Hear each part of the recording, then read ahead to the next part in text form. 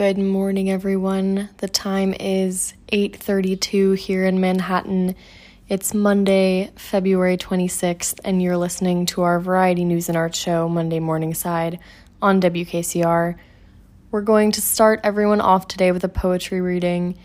You'll be hearing this poetry segment each week from here on out.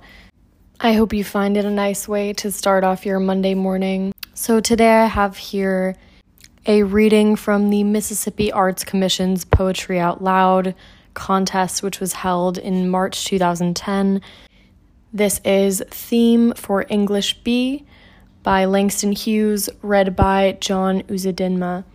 I chose this poem for today because Langston Hughes obviously had an impressive impact on Harlem and is known for his time in this neck of New York and actually did study at Columbia for a period of time. Though his relationship was tumultuous with the university, this poem was actually written during his time at Columbia for an assignment in an English class. So once again, this is Theme for English B by Langston Hughes, read by John Uzodinma. Theme for English B by Langston Hughes. The instructor said, "Go home and write a page tonight, and let that page come out of you. Then it will be true." I wonder if it's that simple. I am 22, colored, born in Winston-Salem. I went to school there, then Durham, then here to this college on the hill above Harlem. I am the only colored student in my class. The steps from the hill lead down into Harlem, through a park. Then I cross St. Nicholas, 8th Avenue, 7th, and I come to the Y, the Harlem branch Y, where I take the elevator up to my room, sit down, and write this page. It's not easy to know what is true for you or me at 22, my age. But I guess I'm what I feel and see and hear. Harlem, I hear you. Hear you, hear me. We two, you, me, talk on this page. I hear New York, too. Me. Who? Well, I like to eat, sleep, drink, and be in love.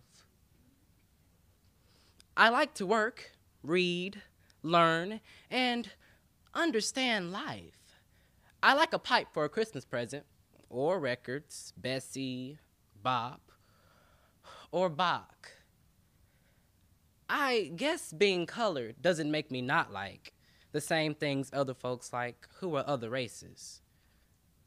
So, will my page be colored that I write?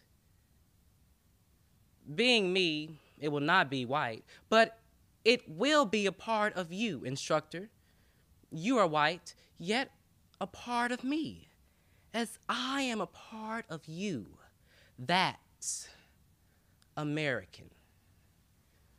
Sometimes, perhaps, you don't want to be a part of me, nor do I often want to be a part of you, but we are. That's true. As I learn from you, I guess you learn from me, although you're older and white and somewhat more free. This is my page for English B. Thank you.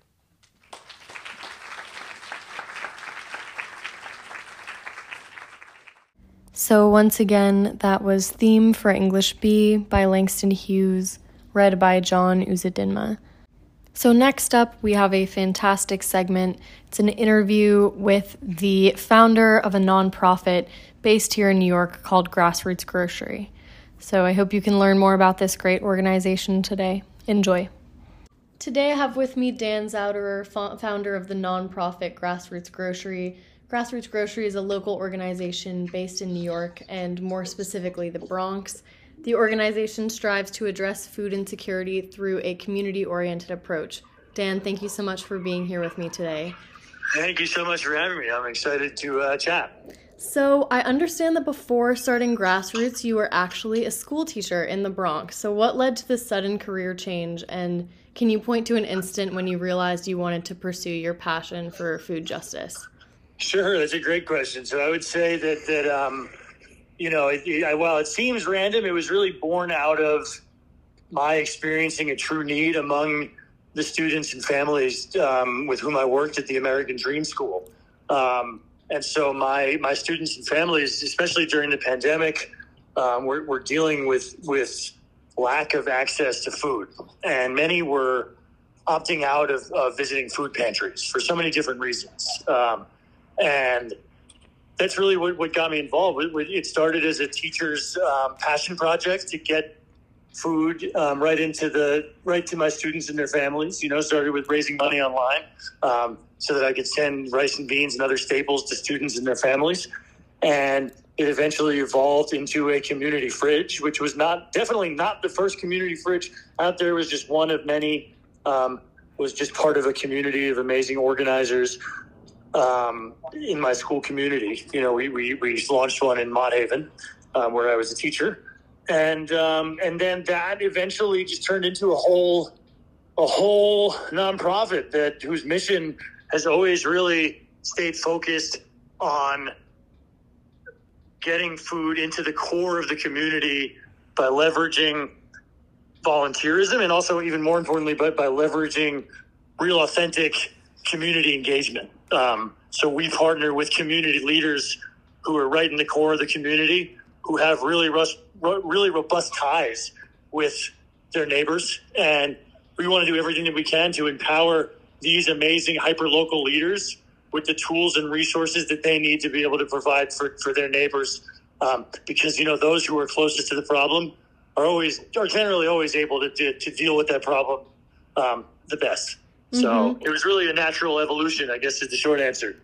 Yeah, and I agree. The community-oriented approach is very important. Obviously, nonprofits take many different routes, but I completely understand why you approach the issue this way. Yeah, it was born in the community. It was born as I didn't live within the community, but as a school teacher, I ran the after-school program in the South Bronx at the school where I was teaching the American Dream School. And, I got to know students and families really well. I speak Spanish. It was a bilingual school. And so just worked with so many amazing, resilient families and just wanted to understand their needs better and wanted to be able to provide resources. And so, it was really born out of being in a community and listening to the needs of that community, and then, trying to create a solution that embodied those needs. And so you briefly mentioned the community fridge distribution style. Can you expand on why you chose that approach as opposed to a traditional food bank location? Sure. So, just to take a step back, community fridges are just one of the things that we do at Grassroots Grocery. And so, what we're really trying to do with community fridges is just figure out a way to keep them filled consistently. But we don't want to do that by stocking them with food that we source. Instead, what we want to do is we want to catalyze the community itself to fill up those fridges. And so, for example, on the Upper East Side, we are working with a NYCHA development, a New York City Housing Authority development on 92nd Street and First Avenue. And there are so many institutions around that have excess food. In particular, we're working a lot with high school students and middle school students who are rescuing food out of their cafeterias that would have otherwise gone to waste and bringing that food to the community fridge. And so that's kind of one piece of the work that we do. We help. There are 6 fridges throughout Harlem and the Bronx that we've helped set up. And then I guess the question is why? I think there are a lot of reasons. One is that many New Yorkers and this is not true in just New York, but many people who are in need of food are not visiting institutional food pantries. Institutional food pantries do amazing work at a huge scale, but there are some people that are always going to opt out of that institutional solution.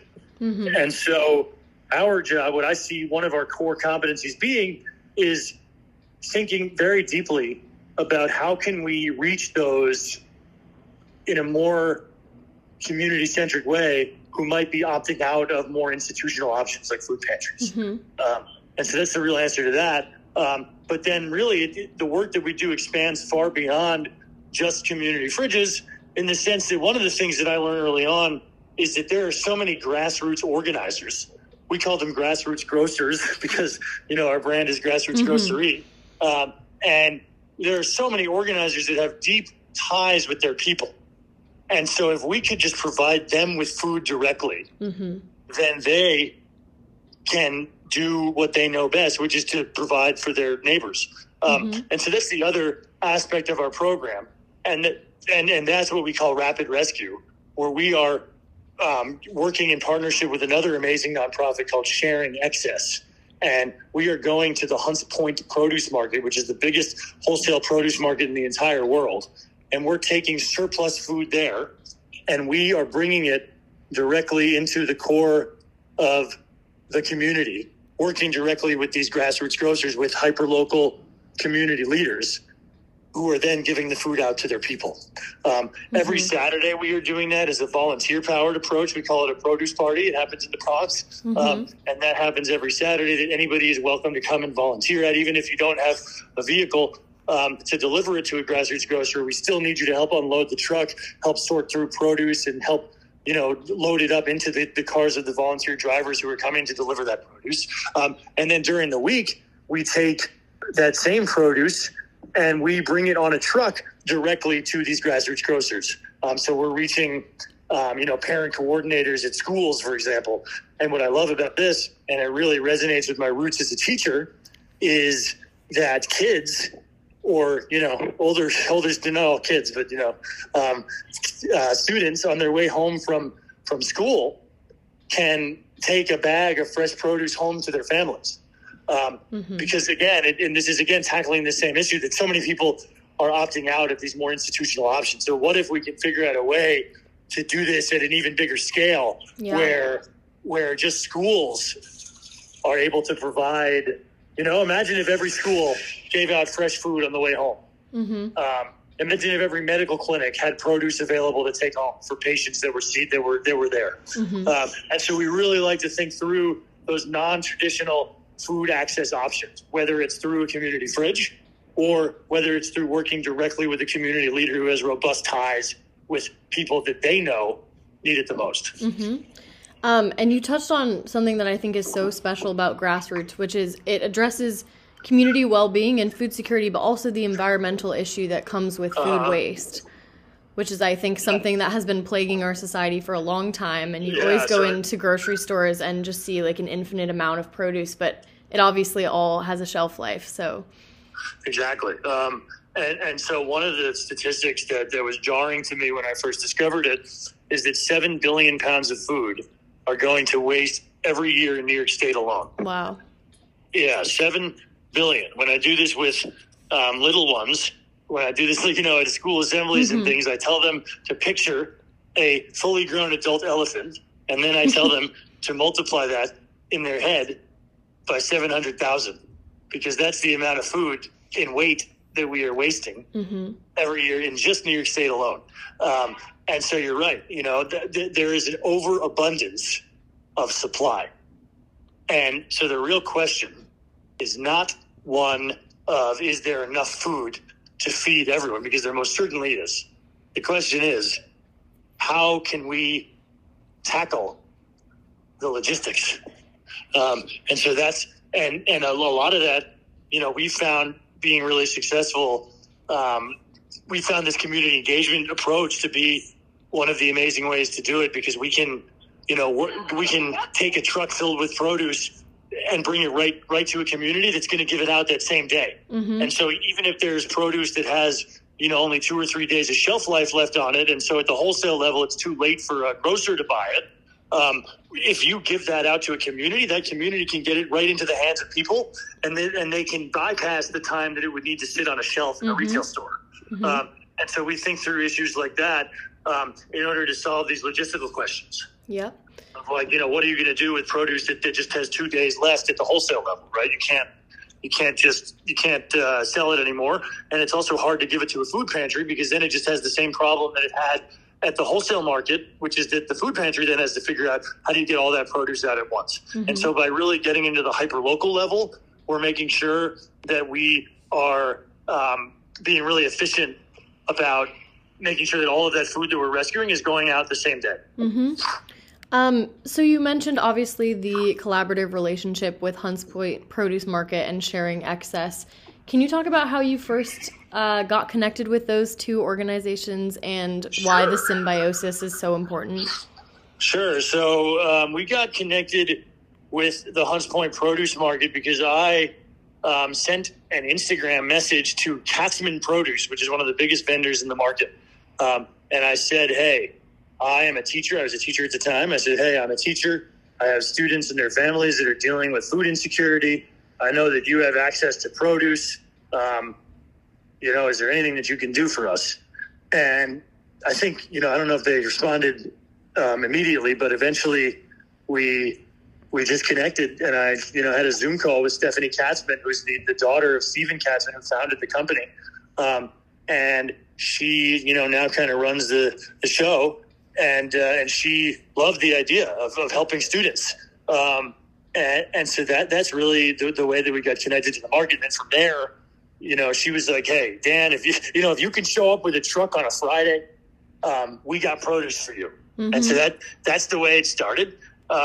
And then we just started making relationships with other vendors who wanted to follow in the footsteps of the Katzman family, who's been amazing.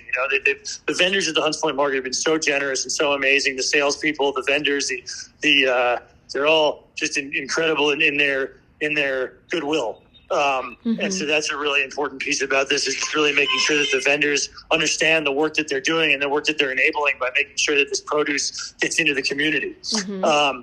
And then in terms of Sharing Excess, what we learned is that Sharing Excess had really changed the way that produce was being donated from the vendors in the Philadelphia wholesale produce market.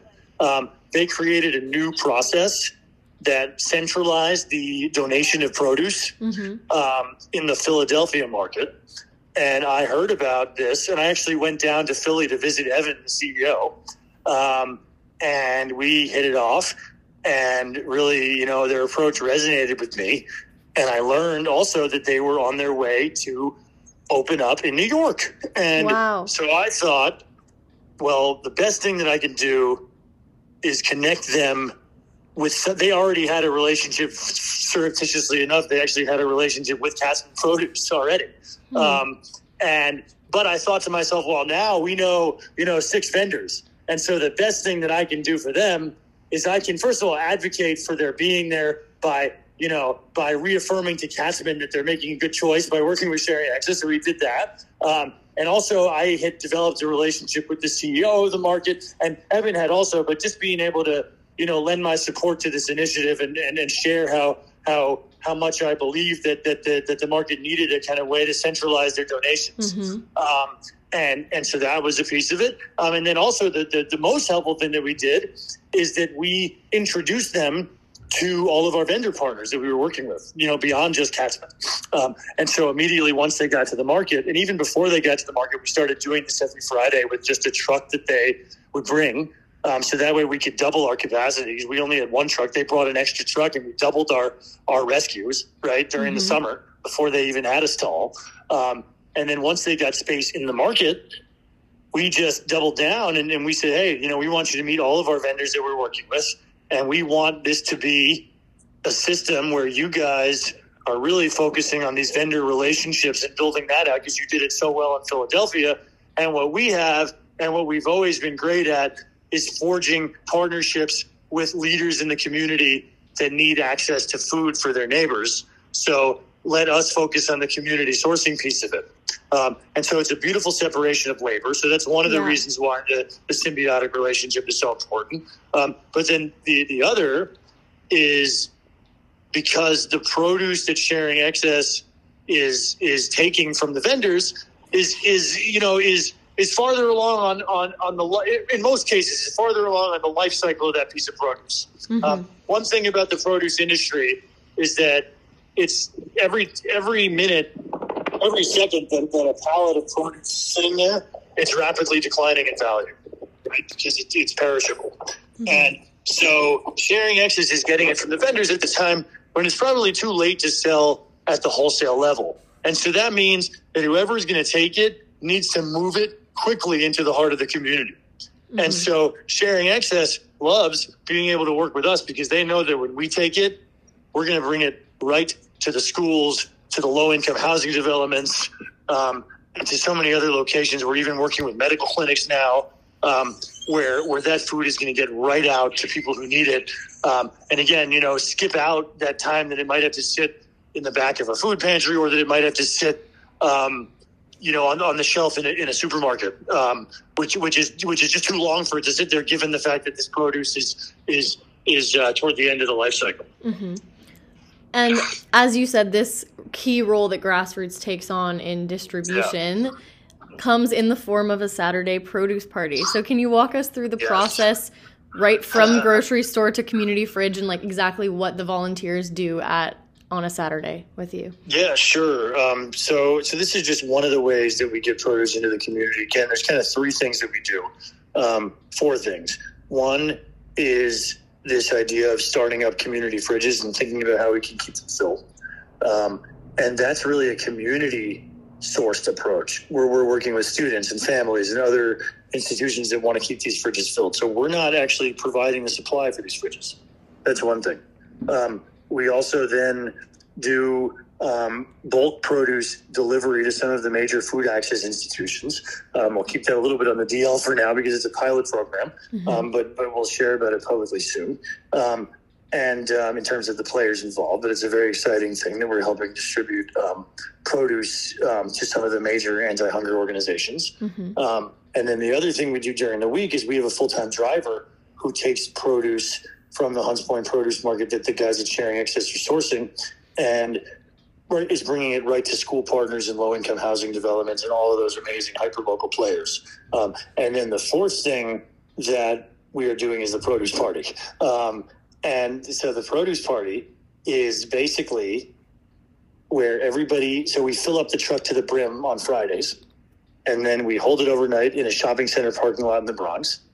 And then on Saturday, we have an amazing community of volunteers who comes, unloads the truck, sorts through the produce, and then delivers it into the community using their own vehicles.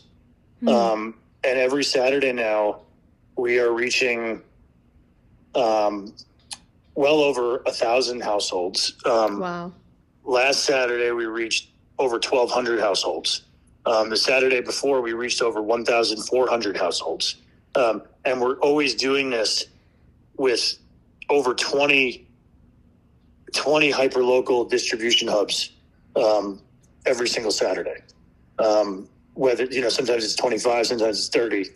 We have 31 regular partners who receive a message. And that's the other piece of the work that we do is we really focus on the technology that helps move, put all these pieces together. But our community partners receive a text message every week where they can opt in or out of a produce delivery. And so, we have 31 of those partners. And so that's what the produce party is. It's people coming together to be a part of moving food into the heart of the community. And it runs on volunteers in the sense that our truck driver is not even there on Saturday. It's literally all volunteers that are coming in their own vehicles to take this produce and bring it into the core of the community. And again, we also need people that don't have vehicles because they help us sort and pack the produce. They help us clean any produce that might be beyond consumable. And so it's really a community effort through and through. We've had over 4,000 people sign up to be volunteers and just in a very short period of time, just a year or two. And we have school groups that come and temple groups that come and student groups that come and corporate groups that come. And it just really speaks to our ethos of neighbors helping neighbors. where, Absolutely. it's just a whole group. It's a group effort. Mm-hmm. So. And so just a little bit more on the volunteers. I know Grassroots is big on student engagement. You have both a teen ambassador program and a student task force. So what has your organization gained from partnering with the youth in particular? When you say youth, you mean at the college level or younger? Either, just students in general and that demographic. Sure. So I'll give you a great example. Last year, it may have been the year before now, actually, a Stuyvesant student, Stuyvesant High School, one of the specialized schools in the city. His name is Sky, and he was a senior at the time. And he sent me an email and said, we were noticing that the food on our cafeteria share table, and a share table is a place where students are able to leave food that they didn't eat, that was still unopened. Mm-hmm. And they were like, we noticed that at the end of the period, this food was being thrown away. And so we decided that we were going to collect it, keep it in a fridge in the school throughout the week, and then at the end of the week, bring it to different community-based organizations. Mm-hmm. And then they said, but we were having a problem in identifying community-based organizations that would take this food, even though it's wrapped, they're apple slices or whole pieces of fruit or bags of carrots or cartons of milk. They said, even though it's all, sealed, some of these organizations that we've reached out to aren't interested in taking it, or they say that they can't take it because of guidelines from Feeding America. And they heard that we had a community fridge on the Upper East Side, on 92nd Street and First Avenue, which is outside of a low-income housing development.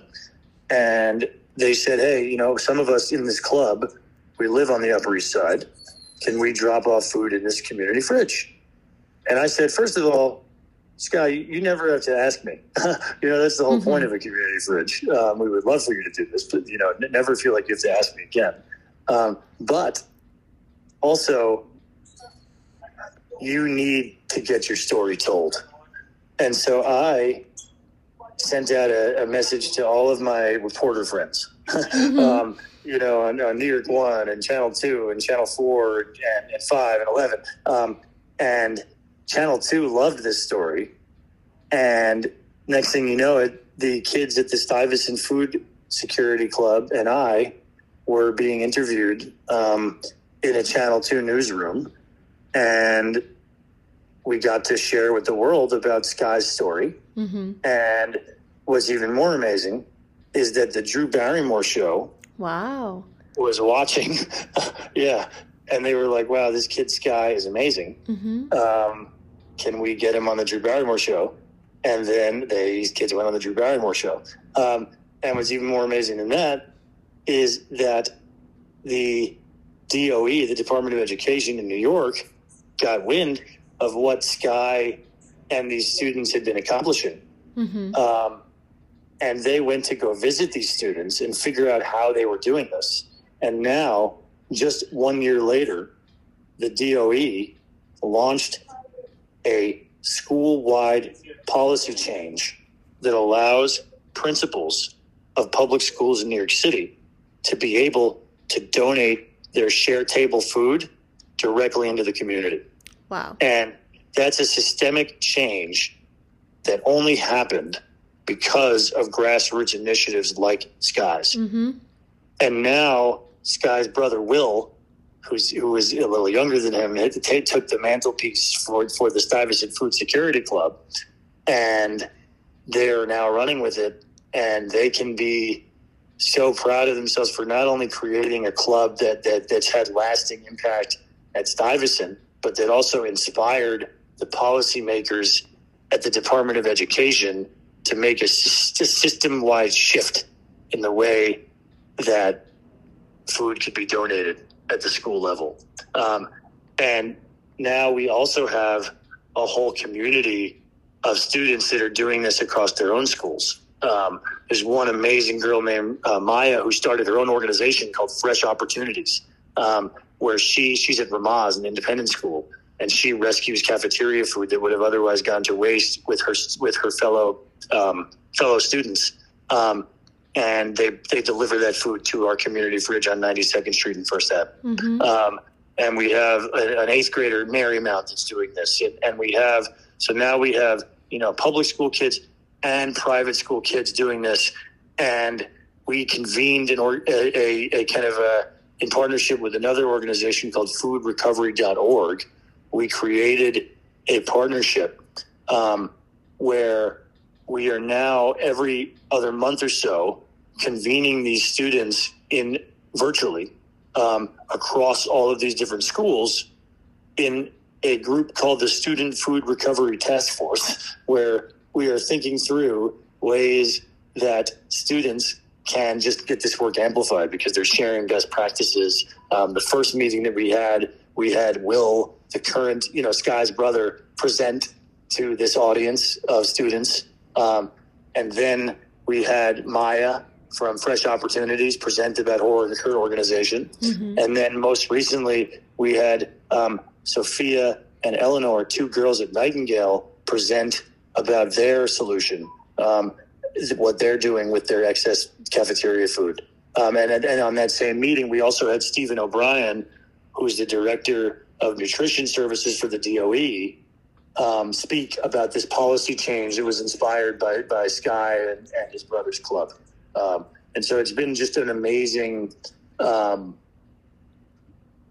it's all thanks to students. The only other thing that I will say about student engagement, there's so many things to say, but another amazingly helpful thing has been students that are proficient in tech. We had a student group called Hack for Impact create 2 different portals for us. One was a volunteer portal that gamifies the volunteer experience in an online community. And then the other is an admin portal that streamlines our operations for our Saturday volunteering program. And these were both portals that were custom coded portals that were built by college students at UMD. And we've had so many other students that are interns on the tech side who have come and helped us either, keep these portals running or implement features in them, or also work in the low code, no code space to create really impressive automations that are making our impact so much more profound. And that's all student-led work. So we love students, they shoot videos for us, they take photos for us, they implement technology for us, they code apps for us. Students are really where it's at Grassroots Grocery. Yeah, absolutely. I think the 2 things that you really touched on are collaboration and visibility. And I think you're right. Students are so good at both of those things. And it's just great to see such a collaborative impact being made. I'm sure you agree. Absolutely. And lastly, just to round us out, I know you've been working your way downtown. You just mentioned the Upper East Side Community Fridge. But just more broadly, what is your vision for Grassroots in the future? Sure. So I think that we're still at an amazing stage where we've proven out a couple things. We've proven that this produce party concept works, at least in one location. Happens every Saturday without fail. We've proven that we can get produce directly from the Hunts Point Market to schools and medical clinics and other, I guess you'd call them non-traditional food access areas. And we've even proven that you can really get some real volunteer momentum and excitement around filling up community fridges on the street, on the sidewalk, not right in the street. And so what's at the core of all of this is community-centric food justice. And so I really see us as an organization as we grow that's always focused on ensuring that we can nourish our neighbors collectively with a community-centric approach, whether it's a community fridge or whether it's dropping produce off right into the heart of a school. That's where our real secret sauce is in using the power of volunteers and using the power of community to get food right into the heart of the community. Exactly how big we go and what direction we go in, I think, is still an open question. There are a lot of questions that we still need to answer about supply and about the way that community fridges can work. And we're actually in a stage right now where we're doing some serious hiring. We're growing our team. And so once we can kind of answer some of those questions and get a bigger team, then I think that we'll have a more kind of crystallized answer in terms of direction. Mm-hmm. But for now, we're just in that amazing space where we just get to play with possibility, mm-hmm. and we get to really nurture our community connections and grow our volunteer community, and just see where it takes us. And so that couldn't be a more exciting place to be in. Mm-hmm. I agree. It's great to hear.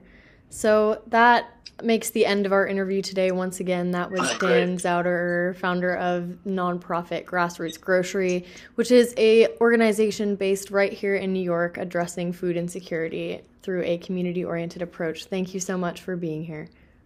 Thank you so much for having me, and thanks for doing what you're doing. Mm-hmm.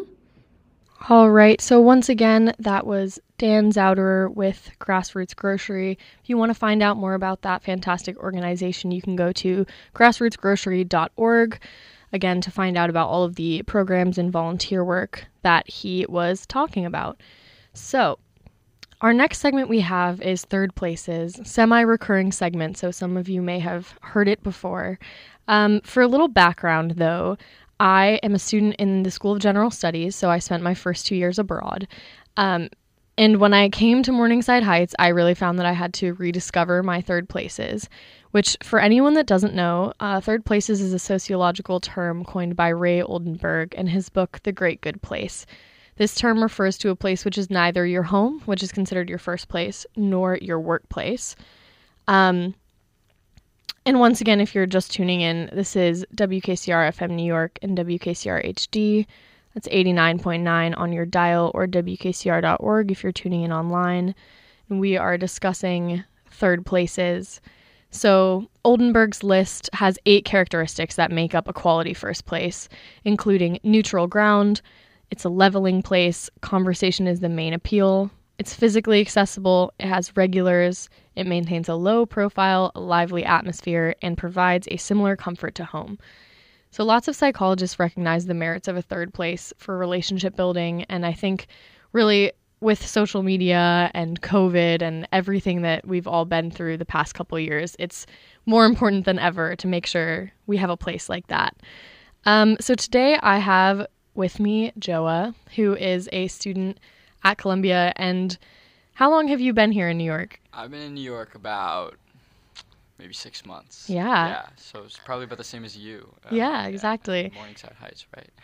And did you find it difficult when you first got to New York to find a third place where you could decompress from your home environment? Yeah, it was okay. So yeah, moving to New York, you move into like a shoebox, and when you're in your shoebox, you're like, I can't relax here. I need to find some place where I can relax and enjoy my time and spend my time and study and do all these things. So it took me a second, but after I got over this like brief period of like isolation, you just find your spaces here in New York, and I'm very happy to have found a bunch of spots that I really love. Mm-hmm. And what would you say is your primary third place now?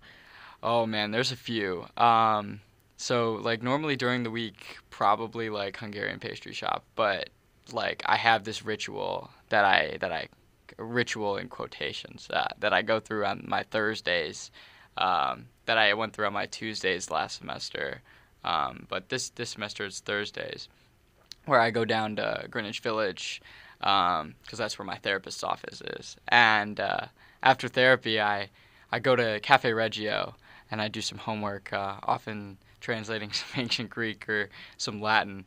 And I sit there and I just talk to people, and I've made some friends, and it's been wonderful finding that spot. And it's actually helped me find even more spots around there that NYU, Washington Square Park area. I'll spend some time in the park. I'll also spend some time at this little shop called Chess Forum, where you can just go into the back and you can play chess with the people who are there. And it costs money, but they never actually make you pay. And I also made a friend who's a chess hustler in the park, and we've since become friends, and we play chess all the time. His name's Johnny Chess, New York City. What a great name. I know, right? Yeah, I've had such a great time just like discovering little places here in New York that I didn't feel like I could discover when I was an undergrad, just because New York is so walkable and the transportation can be very good. As we know, it might not always be, but in some, just like playing chess, sitting in a cafe, doing my homework, but also reading and connecting with other people, I think are very important things that sometimes we take for granted. Absolutely. And I think, again, in a city as large as New York, it can be difficult to actually force yourself to leave your neighborhood. I know I grapple with that sometimes, especially during the week, you get caught up, and sometimes I end up not even going really that far downtown. So it's nice to have a ritual, I agree, and a routine of some sort. You always go to a certain spot on a certain day. And would you say you're recognized as a regular now at either of those places? Oh, I would say so. Yeah, I would say that once the regulars recognize you, and you're already chill with the regulars, or once the staff of the place that operates recognize you, then you're not necessarily a regular, but you're on that path. And I think to be a regular is to just let the place that you're a regular at know that you really appreciate them. Mm-hmm. In general, I think. And so as much as maybe because I'm only there a few times a week necessarily, even though I might not be the most regular of regulars, it's still a place I really appreciate. Cafe Reggio specifically. Yeah, absolutely. And I think again, Ray Oldenburg points to, having that recognition in a space outside of your home or your school environment is very good for the psyche. And I think that it's super important too to meet people outside of your typical social circles. People of different ages, people from different places. New York is such a melting pot.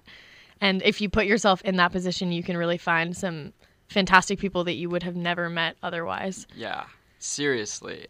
And because it's downtown, because Cafe Reggio is downtown, it can get everybody from, the uptown, downtown, midtown, but also Brooklyn, Queens. People I've met at Cafe Reggio come from all places in the city, and that's just a wonderful thing, because it is in such a central area and a great neighborhood. I think that's really important, and it really makes me happy that these places still exist, because if they didn't, it'd be really hard to connect with people in this modern, technology-centered world. Yeah, absolutely. And I think that COVID was a dire time everywhere, but especially in the city. And I do think there was a period where people weren't sure if a lot of these smaller businesses were going to make it back. So it's really good to see. And I feel I don't know, do you think that New York City is back to normal? What would you say? I feel it's kind of shockingly so, but... Yeah, after visiting New York a few times last year, and visiting Columbia, preparing to come here, I can say that the city has even changed so much in the year plus since I've first started coming here. So I definitely think that parts of the city, of course, will never be the same. But as much as that's the case, also, I think I'd like to say that there's some vibrancy that is coming back, and I think that's really nice. Yeah, agreed. Especially with the warmer months. I don't know how many of you guys believe in Puxatawny Phil, but supposedly we're supposed to have a early spring, and I mean Wednesday is going to be almost 70 degrees. So Yeah, today high of 54. yeah, wow. So guys, get outside, enjoy your third places, or find a new one. You can try Cafe Reggio if you are so inclined. I know we have listeners from all over the place, but make sure, you get outside of your home, you get outside of your work environment, and you find some place that, again, almost feels a bit like home. I think it's very important. I agree, and I also think that one of these things that has helped me is that once you start talking to people about, at these third places, then you find out about even more third places that you weren't even aware of yet, and you get to figure out these other people's third places, and then you just kind of start this engine where you find more and more and make more and more friends and meet more and more people and enjoy everything that this wonderful city has to offer. Agreed. And I think really with New York, you kind of naturalize. I think the longer you're here, the more you feel like you belong here, because it's an overwhelming city. I'm sure most of you agree with that sentiment, but it does help to see familiar faces. And it shrinks, Like New York does shrink. You would never think it, but yeah, it's you a do small start world. running into people. Yeah, it's a small world. Small world out there. Yeah, absolutely. I'm very happy with my choice to come to New York because of the opportunities that have been afforded to me here, and yeah, that's just, and I owe a lot of that to the third places that I choose to spend my time in. Yeah, I think New York is an interesting place because I think you almost have to live there to know if it's your forever place or not. I think some people get to New York and they realize like their whole world has turned upside down and they want to be there forever, and some people couldn't want to be farther away. I really think you have to live here to know that for sure. Yeah, I love living here. I went to undergrad in Chicago. So I grew up just outside of the city. Or just outside the city of Chicago, I should say. So used to calling Chicago the city. Yeah, I know. But different it's not the city now. It's not the city here. Mm-hmm. And so going to undergrad in Chicago was awesome, but a completely different experience for third places. The third places in Chicago were great, and I loved them, but they took longer to get to and were harder to get to, and it just wasn't as conducive to, connection because of that, because they were more spread out and more isolated. Chicago's a much more car-centric city. Yeah. So coming to a city that's very walkable, like if I wanted to, I could feasibly walk down to Cafe Reggio. Mm-hmm. It would take forever, but I could feasibly walk. I know on a nice day, sometimes you gotta. I know, and I've walked from that area back up here before, and it's taken like 2-3 hours. Mm-hmm. But at the end of the day, I'm like, wow, that was so worth it, because you just put your phone in your pocket, and then not only do you just like wander the grid, but you wander into all these little other shops and meet all these interesting people who do their own thing here in New York that you never would have met had you taken the subway. Yeah, I also think New York is a great city to be alone in, which is not true of all places. But like I think it's partially the people watching. Again, it's partially just like the opportunity, the stores, the restaurants. But like it's a fantastic city to just take a walk by yourself. I actually was going to the Met the other day, and the one train unannounced skipped like 3 of the stops that I could have gotten off at. So I ended up taking a really long walk from the West Side over to the Met, and it was great. It was like the first warm day, honestly, all winter, and like the park was full, and it was just so fun. Like I had such a great time just people watching, and like... Yeah. It wasn't even part of my plan for the day, but it ended up being so nice. Yeah. I do love a walk. I remember when I first moved here, I think I walked to the Met from my apartment, which is in Morningside. I think I walked to the Met at least 2 or 3 times. Mm-hmm. Because, first of all, I love the Met. It's a great place, and I'm very thankful that Columbia has, their deal with the Met where we can get in for free. Yeah, and a lot of... museums have resident deals too. Really? Yeah. Including for Connecticut and New Jersey residents, which if you're a Connecticut person like I am, it's a great deal that you may not know of. Yeah, and that's another powerful thing too. All these like good museum spaces are very important to have, but it walking through the park and just walking, it makes you feel like the romantic side of life a little bit, and I think that that's pretty wonderful, if I might say so.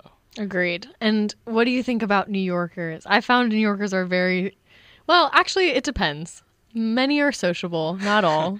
I mean, you can obviously tell when someone's a New Yorker because they don't care about like the things that, you know, a non-New Yorker would care about seeing, and also you can tell if someone's a New Yorker because they have a specific like, you know, gravity in their voice that I find is really fun, and I think that I've met so many transplants here, and I've met so many New Yorkers here, but it's really funny because a lot of transplants want to be New Yorkers, and a lot of New Yorkers don't want to be associated with these transplants, of course.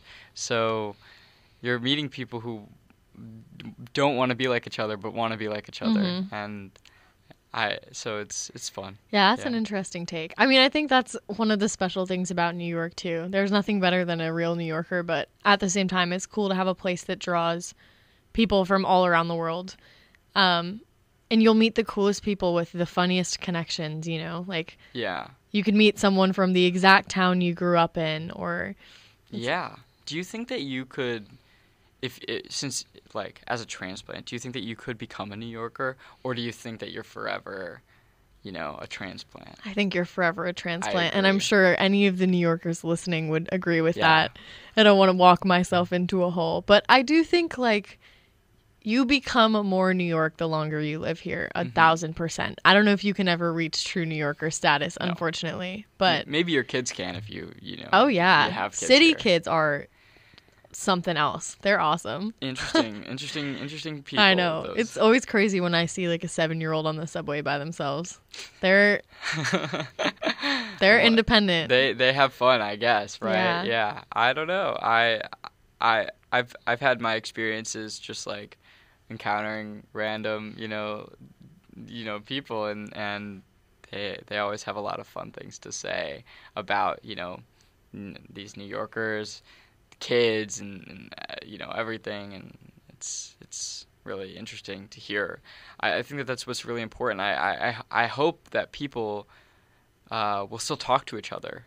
I want people to still, you know, like just like randomly just like talk to each other. There's a big conversation surrounding like COVID introvertedness and shyness, and I think that's very real thing that happened. I mean, you take being like in your room only interacting with your relatives and the people for online a couple months, and like that does a lot to a person. So I honestly think we're still in a space of recovery from that, and I think you can very much tell from a lot of social interactions that, you know, it's weird for the human psyche to lose social interaction like that. It's definitely weird, and I think that we're forever changed as a people, because that was a worldwide event that truly affected like all of the communicative world, and that cannot be understated. Yeah, agreed. It's interesting. I'm in a class called Sexuality and Citizenship in the United States. It's a fascinating class, but right now we're talking about the AIDS epidemic, which obviously, especially for New York and San Francisco, was devastating. But my professor was saying, he was like, you know, it's very different to teach people that have lived through a pandemic, because he's been teaching this class since before COVID, you know, and it's a huge change because people almost understand a little bit. And I mean, obviously very different situations, but, you know, he was just kind of bringing to light that there's something to that shared experience that you really don't understand unless you've lived through it. Yeah. And I think now to have an entire generation, like I wonder, it's going to be interesting to have a new generation of kids that did not live through COVID. Yeah. And, you know, like to raise kids, like, will we talk about it with future generations? That's like what kind of place in history will it hold? Because I do think it changed a lot of things for us. Like it changed the way people work. It changed the way people travel. Like, yeah. And I think that even like just like the way that we talk to each other, like I think that it's completely different now. And so this new generation of kids, what happens to them if they don't hear about this pandemic from their people who are older than them? Mm-hmm. Like, what happens if they're so confined to the online, to spaces like that they don't really hear about it except from, some form of internet, Yeah. not from the mouth of another person. And I think that's really interesting, and that's why I really want people to continue to talk to each other, even though it's kind of hard. Like, just meeting random people, as hard as that is and as scary as that can be, like, I think that's really, really important, and that's why I'm so thankful for these third places, and I'm so thankful that, even though the pandemic, theoretically it still isn't over, I'm really happy that, I can go to a place and to talk to people. Absolutely. And I think Americans, too, have to be careful, because I do think there's an American mindset of keeping to yourself a little bit, especially in a city like this. And I think you guys should challenge yourselves. I know I will try to. But make connections, put yourself out there. You can find some really, really cool people and some really cool opportunities. Yeah, have a coffee with someone. Enjoy your life. Yeah, exactly. Well, thanks, Joe, for being here today. That was a lovely conversation. Once again, go out and find your third place. This has been Monday Morningside. Happy Monday. I'm Macy Henslick-Barron, and I will see you all next week.